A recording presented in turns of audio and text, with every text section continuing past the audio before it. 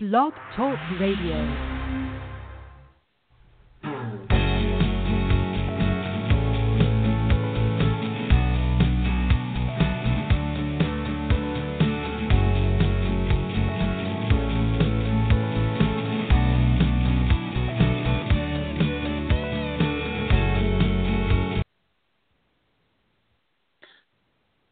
Good evening and welcome to Mets360 here on Blog Talk Radio.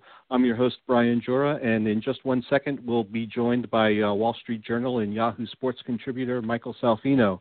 Lots of great stuff to talk about with the Mets tonight, so let's get right to it. Michael, thanks for joining us. Hey, it's my pleasure, man. We're right on the eve of opening day.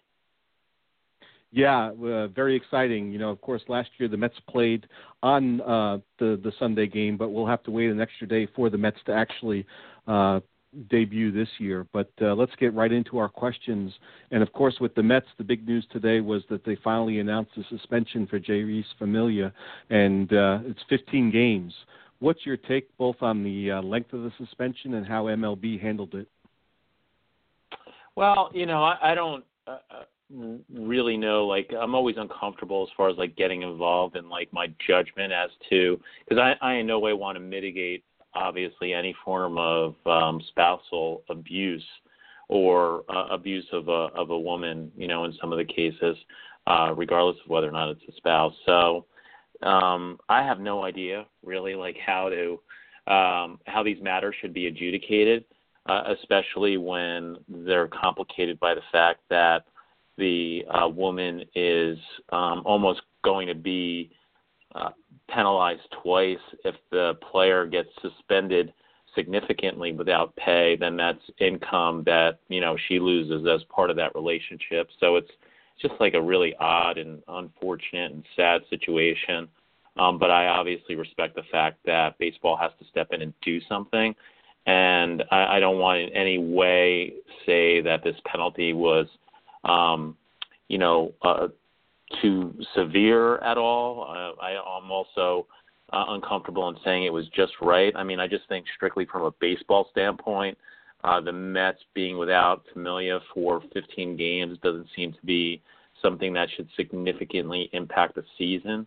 But that obviously depends on the efficacy of the other relievers in the pen, and it's been kind of up and down this spring. I just don't know how predictive that is, but it's really not something that I'm too worried about as a Mets fan, strictly from a baseball standpoint. The obvious comparison was the situation last year with across town. Our oldest Chapman got 30 games.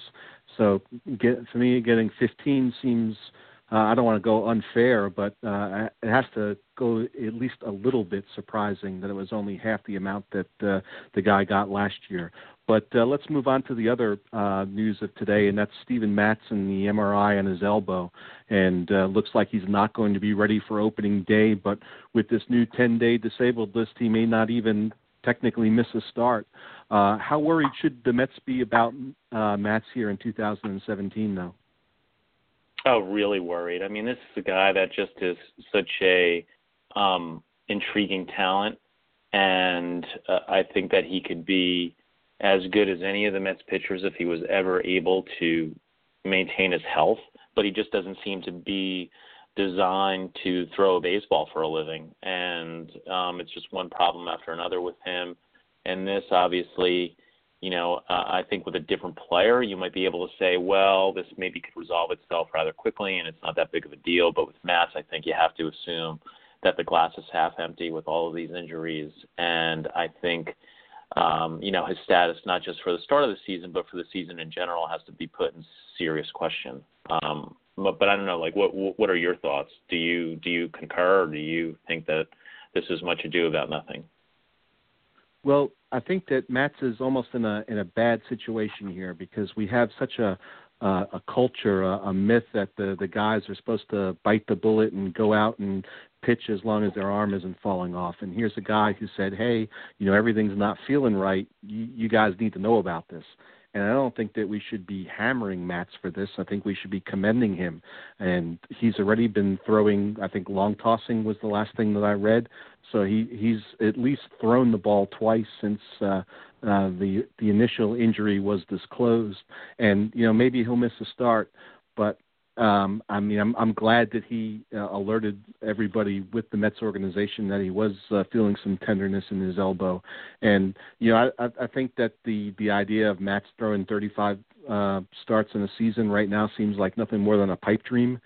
So, if he misses a couple in the beginning of the year rather than the end of the year, I don't think that's the end of the world.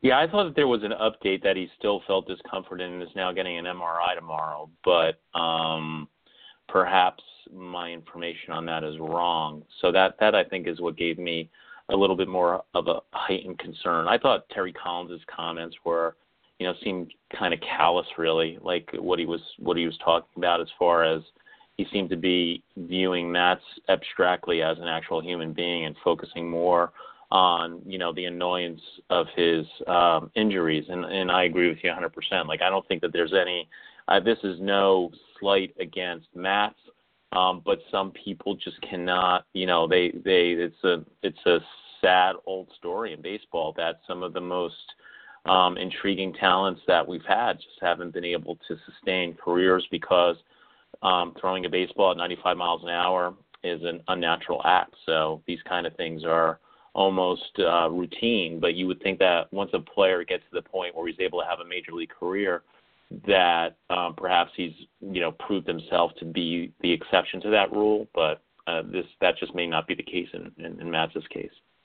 Well, speaking of guys who are always injured, Juan Lagares is banged up again, and rumor has it that if Lagares has to open the season on the DL, that Michael Conforto will be on the 25-man roster. The question I have for you is it crazy to say you want him to play every day, so he's going to go to the minors, and then turn around and start him in the majors because the fourth outfielder got hurt? The whole thing with Conforto is crazy. I mean, I think Sandy Alderson had just a terrible off season just for this move alone. Like, the idea that he was going to kind of play chicken and pick up the option that Jay Bruce had given this circumstance was just completely outrageous and obviously backfired in an epic way. And the idea that Conforto is going to be squeezed out of a job by a guy that has, no future really whatsoever with the team is just unconscionable, in my opinion. And to put this in sharp relief, you have a guy in Bruce who since 2014, that's 3 seasons, has an OPS of 735, and that's playing in obviously one of the most hitter-friendly parks in baseball, especially for left-handed power, right? And Conforto last year, in his year that was so bad that, his career is kind of like completely off track now, had an OPS of 725. So I just don't get this at all. Plus, Bruce is obviously a hack in the field. Really the play would be that Bruce would be the fourth outfielder and Conforto would start for as long as he's up. I mean, and that would just be the case, period. And Bruce and Granderson could vie for the other outfield spot, assuming Conforto can play center field, as the Mets seem to think he could. But it's just a mess. I just don't understand why the Mets have screwed around with one of the most intriguing hitting talents, that young hitting talents that I've seen in my lifetime as a Mets fan. Like, I was very bullish on Conforto, and I think the Mets have done all that they can to completely screw this up.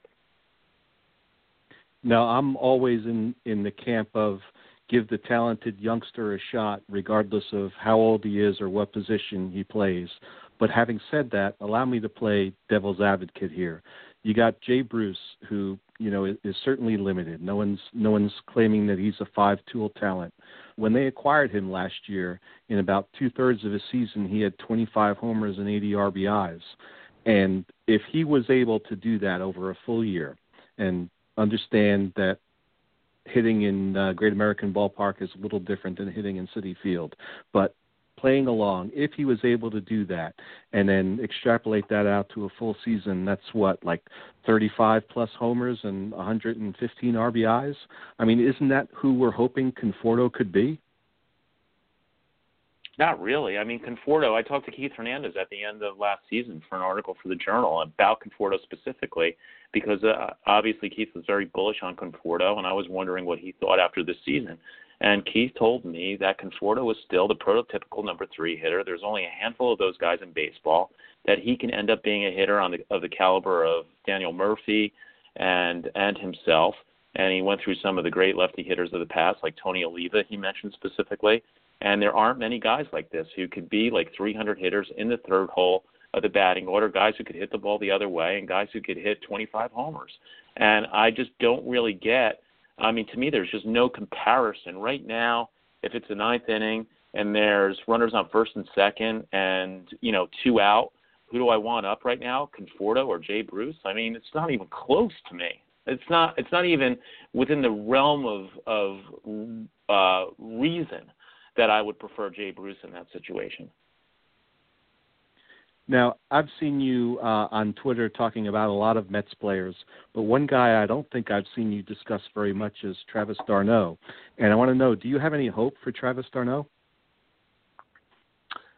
He did have that great shortened season in 2015 where I thought that he was emerging as a hitter. And obviously his catching was always going to be kind of borderline, and that's obviously been a problem this spring training with his inability to throw out runners. A scout in the Sports Illustrated baseball preview, which I highly recommend, which was excellent, said that d'Arnaud is an odd hitter in that he continually makes adjustments and then seems to forget the adjustments that he makes and just keeps making adjustments. So I think there's something to be said with just sticking to your guns, not letting people get in your head, and just having that repetitive stroke and just hoping that those slumps just work themselves out. Like, you can't always be chasing a 2-hit game and changing what you did the prior game, because you're going to get to the point where you don't really know. You don't have that foundation of knowing what actually works as a hitter. So perhaps that's his problem, or just perhaps that, d'Arnaud is just a borderline major league catcher, and that part of the trade, which was obviously so rewarding as far as getting Syndergaard, just didn't really work out. At the time of that trade, I mean, I did not think that I thought that Syndergaard was the most intriguing piece even then. I was never really that bullish about d'Arnaud as a prospect, and that's kind of borne itself out, although I have to admit, like in 2015 when he had those hot couple of months, I really thought that he could that I was wrong about him. But it's just, I think with the way this team is constructed, with the pitching staff, I think the Mets are just a better team with Rivera behind the plate. Now, with d'Arnaud, last year he had all of the injury problems, which he seemingly had every year, but last year it really seemed to sap his power. But you were talking about the adjustments, the tinkering that he's constantly making. And, I don't think any of us are hitting mechanic gurus, but I think at the same time, that bat wrap that he was using, that you need to have Gary Sheffield-like bat speed in order to get your bat through the zone if you're going to hold the bat like he did last year. And I think that they've made some adjustments to that this year. So I'm cautiously optimistic about what a healthy d'Arnaud with this new batting style can do, assuming, like you indicated, that he actually keeps it for more than a game or two at a time. Do you see the bat speed argument, or am I off base? No, that's obviously a good point. I mean, it's hard to emulate hitters that are or the style of hitters that are freakish in their ability, and like you said, Sheffield obviously was able to compensate for that kind of hitch in his swing with elite bat speed, and that's not something that d'Arnaud possesses. So I think that seems to be. I really question like the Mets coaching, because I just don't understand. Like when Hernandez was talking to me, going back to Conforto, he said the adjustment that Conforto needs to make. He told me a story about how he had also similarly struggled for the first couple of years of his career when it looked like he had fought serious doubt and crisis of confidence in the 70s with the Cardinals, and he was also an elite minor league hitter. And Lou Brock said to him one day, where do you like the ball? And he said, well, I like the ball out over the plate, And he said, well, then how come you're swinging at the pitches inside? Why don't you just swing at the pitches that you like to hit? And so that kind of, the bell rung, the neon lights flashed, whatever happens when somebody has an epiphany. And he just made the adjustment of moving 6 inches off the plate. And he said that's something that Conforto needs to do as well. And he needs to just, stop trying to hit the pitches that he's less comfortable with unless he has to when there's 2 strikes, and focus more on the pitches that he really likes to drive, which is the ball out plate, which is the case with, 90% of hitters. So, but to me, like when Hernandez said that, I was like, well, why aren't the Mets coaches saying this? He's Mike. I'm Brian, and you're listening to Mets360 here on Blog Talk Radio. We're talking about various Mets players, and one guy that I know I've read you talking about quite a lot is Matt Harvey. What are your expectations for the Dark Knight here in 2017? Well, I think Sunday was a game changer. I mean, I think he showed that he has he's likely to recapture the velocity that we feared was lost off of his surgery, and a lot of people always talk about the history of that surgery, but it's a very small sample size. Most of the players tend to be older. One of the players who was similar in age to Harvey at the time of the surgery, Jaime Garcia, actually increased his velocity post-surgery. So I was not ever in a panic about Harvey's velocity early in spring because the estimated full recovery from that surgery is 10 months, and he's only 8 months out. So but seeing what he did when, he was consistently in the mid-90s and touching 96 miles an hour, I think 97 once, and coming off a start where he hit 96 once, I think that it's a very good bet that his velocity is going to be there. I still think he's going to need, 4 to 6 weeks to get the feeling back in his breaking ball and in the secondary stuff, because you got to remember, Harvey literally did not have feeling in his hand last year. So the fact that he lost the feeling in his breaking stuff, apparently when you're watching him pitch, he doesn't seem to be able to nearly have the kind of command and spin rate that he had on those pitches prior to his injury. I think that that's something that reasonably is going to take some time to come back from. But once it does, assuming that the velocity is in place, which I think it will be, I think Harvey can be, one of the better starters in Major League Baseball without a doubt. You referenced his last spring training start, and that was just a couple of days ago against the Braves. And one of the things that I was impressed upon was that he had quite a bit of bite on his breaking pitches. Not every single one of them, but there was enough of them to feel very confident about him. And all of the trends are positive. He's going longer into starts. He's hitting the velocity. He's starting to show more break on his ball. And you can look at the end numbers that he had, and they're extremely uninspiring. But I don't think you could have asked for anything more from Harvey this spring training. And I'm certainly more bullish about him now than I was 6 weeks ago. Yeah, or even 2 weeks ago. Like I said, I never really lost hope, but, the fantasy baseball industry was completely, bailing on him. And I think, like you said, it's not only the velocity, but he was also holding that velocity late in that start on Sunday. And I agree with you that some of the breaking stuff some of it was flat, as has been his problem, during this period where he's had this injury and in the recovery from this injury. But some of the he did throw a couple of sliders, and I think and one changeup that were Harvey caliber. So that to me also bodes well in him eventually being able to throw those pitches with more consistency.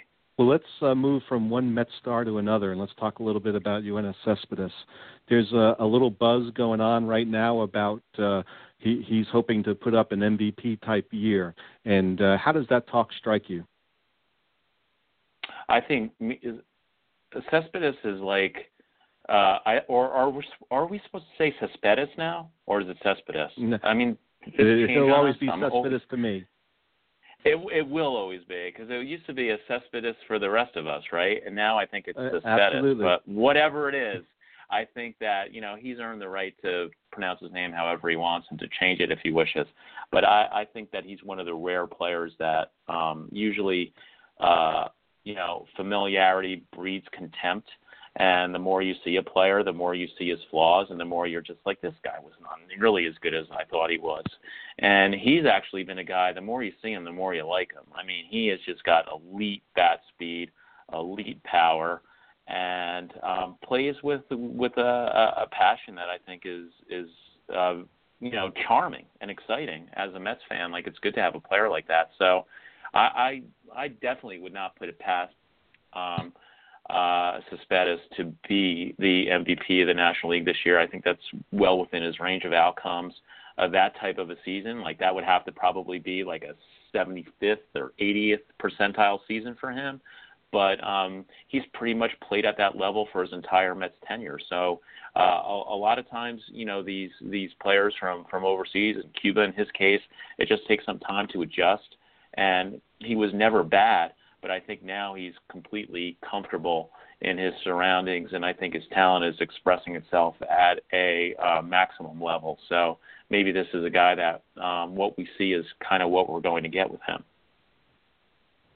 In regards to a possible MVP, I guess the thing that jumps to my mind is, can he separate himself from the rest of his teammates in a way that Gary Carter in '86 and Darryl Strawberry in '88 were not able to do?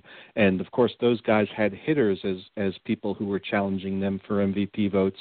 But with Yo, I'm not even going to try the last name. We'll just go with Yo. Yo might have that competition from pitchers. It's certainly not out of the realm of the possibility that Syndergaard might put up a 25-win season and draw MVP votes. What do you think? Well, I'd be a little surprised if Syndergaard was able to pile up that many starts and innings, but I think he's obviously an elite talent and as a guy that I would not I'd be mildly surprised, since Kershaw is such a dominant pitcher.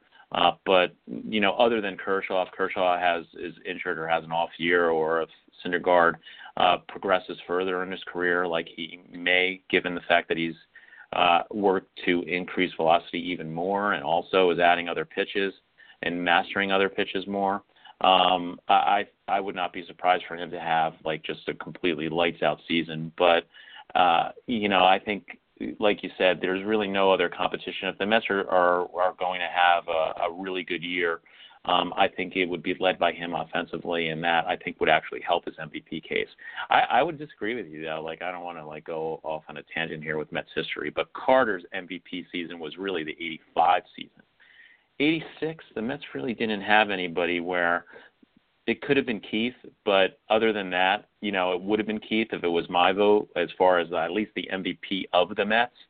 But it definitely wasn't Carter in '86 in my view. But Strawberry definitely could have been the MVP in his last year with the Mets for sure, because he was just dynamite that season.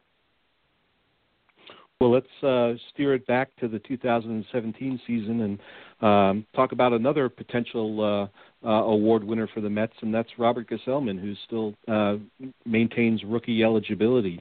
Of course, Gesellman pitched great down the stretch for the Mets last year and has looked pretty sharp here in spring training.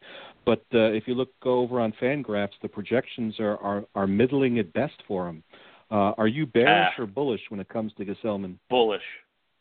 Here's the thing. Those Fangraphs are still tethered to his prospect pedigree, which was middling. And this is exactly what happened with Jake DeGrom. And, just like with DeGrom, the first time I saw DeGrom pitch, I was just like, this is not the guy that we were told.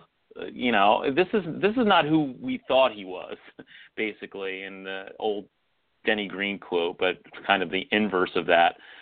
He was just a fundamentally different pitcher. I mean, DeGrom supposedly had velocity in the low 90s. That was clearly false, since he was not only hitting mid-90s and 97 miles an hour, but sustaining that velocity throughout starts. Same with Gesellman last year. That was my impression of him.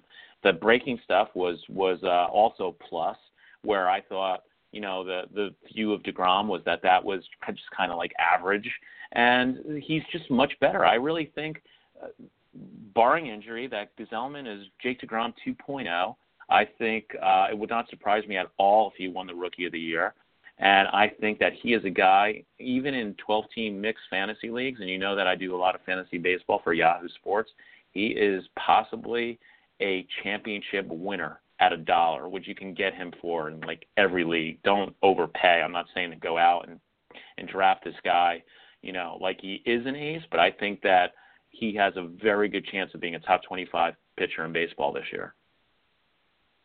Now, keeping with the right, well, keeping with the Fangraphs trend that we started here, Eno had an interesting comp for Gesellman, and he said he was a lot like Tanner Roark, and just wondering if you had any comment on the similarity between those two pitchers. I don't see it because Gesellman was throwing 95, 96 miles an hour. I mean, unless I imagine that, isn't that what you saw last year? No. Last year he was in the mid-90s. He hasn't actually. I don't think he's hit that so far in spring training. Yeah, but that's the proof will be in the common. Yeah, isn't it common we'll for see if he's pitchers able not to get that right. And you don't want to be throwing max effort in meaningless games in Florida. So know, the proof will come over the next 6 months, obviously. But I mean, I think there's still at least a little bit of concern velocity-wise with Gesellman. But I'm glad to hear that you're bullish on him as well. How could you fluke your way into that kind of velocity? Like that's not sort of that. There's no random aspect to it. I mean, once you demonstrate that skill, you own that skill, barring some sort of injury. Like it would be unprecedented for Gesellman to come up and throw mid-90s consistently and now be a low 90s pitcher. I mean, that just doesn't happen. Guys usually are within, a half a mile of their velocity in either direction. And if they're not, then that means that there's just something wrong with them mechanically or with their health. Even with the decreased velocity so far here in the spring, it's been encouraging that he's got a 3-to-1 strikeout walk ratio, and the ERA is so good. So I'm big on Gesellman too. But you were mentioning your fantasy background, and as long as I got you here, I'm going to pump you for some information. Is that all right? Sure, let's go. All right, 12-team mixed, dynasty. Points league. No in-season pickups. Okay, you with me? Yep. You can keep 32 players year to year. Okay, and I have a solid team, finished third last year, but I got a glaring hole in the bullpen, and along with that, I'm solid or better everywhere else. My catching is solid, fronted by Lucroy. Team doesn't trend particularly old or young. And tomorrow is our draft, big day of the year, and I expect my best choices when it's my turn to pick to be either the Cardinals closer O or the Cubs catcher Contreras. So if you're in my position, do you go for the positional need in closer, or do you go for the age and upside with Contreras? Well, a lot of that, like you hate to say this, but saves are so lead dependent. You just don't. I in any kind of. Did you say this was dynasty or keeper? Yes, dynasty. Up to 32 players. Dynasty. Year. I hate taking closers in dynasty. I mean, I think that should be like, because basically the teams that are out of it are going to be they'll give you all of their closers for one prospect in June if you're contending. So you could always trade for active closers in a dynasty format, and I just hate wasting dynasty picks with players that on commodity players like closers. I do like those though. I mean, it depends on how close you are to contending, but generally I advise against using premium resources on closers. I would much rather have my preferences are far and away a bat, then a starter, then a closer, distant third. Well, we've got about 20 seconds left. Just give me your thoughts quickly on Contreras. What do you think about Wilson? Well, I mean, he's a guy that's taking a lot of money in expert leagues. I mean, I just saw a draft where he went for like $15 in a mixed league, so that kind of shocked me. I'm not a guy that really wants to put a lot of money in catcher. Plus, you said you already have LaCroix, so I would probably be looking at another position if I could, because I just don't think that there's a need to attack that position that much. But it's nothing against Contreras, who I think will be one of the top catchers and is in a good hitting environment. So and most importantly, in a good lineup. Is only 24, I believe. So exactly. I think I'm just going to get a coin out and flip it when my turn comes up. Well, we are out of time. I'd like to thank my guest tonight, Michael Salfino. You can check him out on the pages of the Wall Street Journal, also online at Yahoo Sports and Twitter. He's everywhere on Twitter. Thanks so much for joining us tonight, Michael. Oh, it's my pleasure. At Michael Salfino on Twitter. Thanks a lot, man. All right, we'll talk to you soon. Good night, everyone.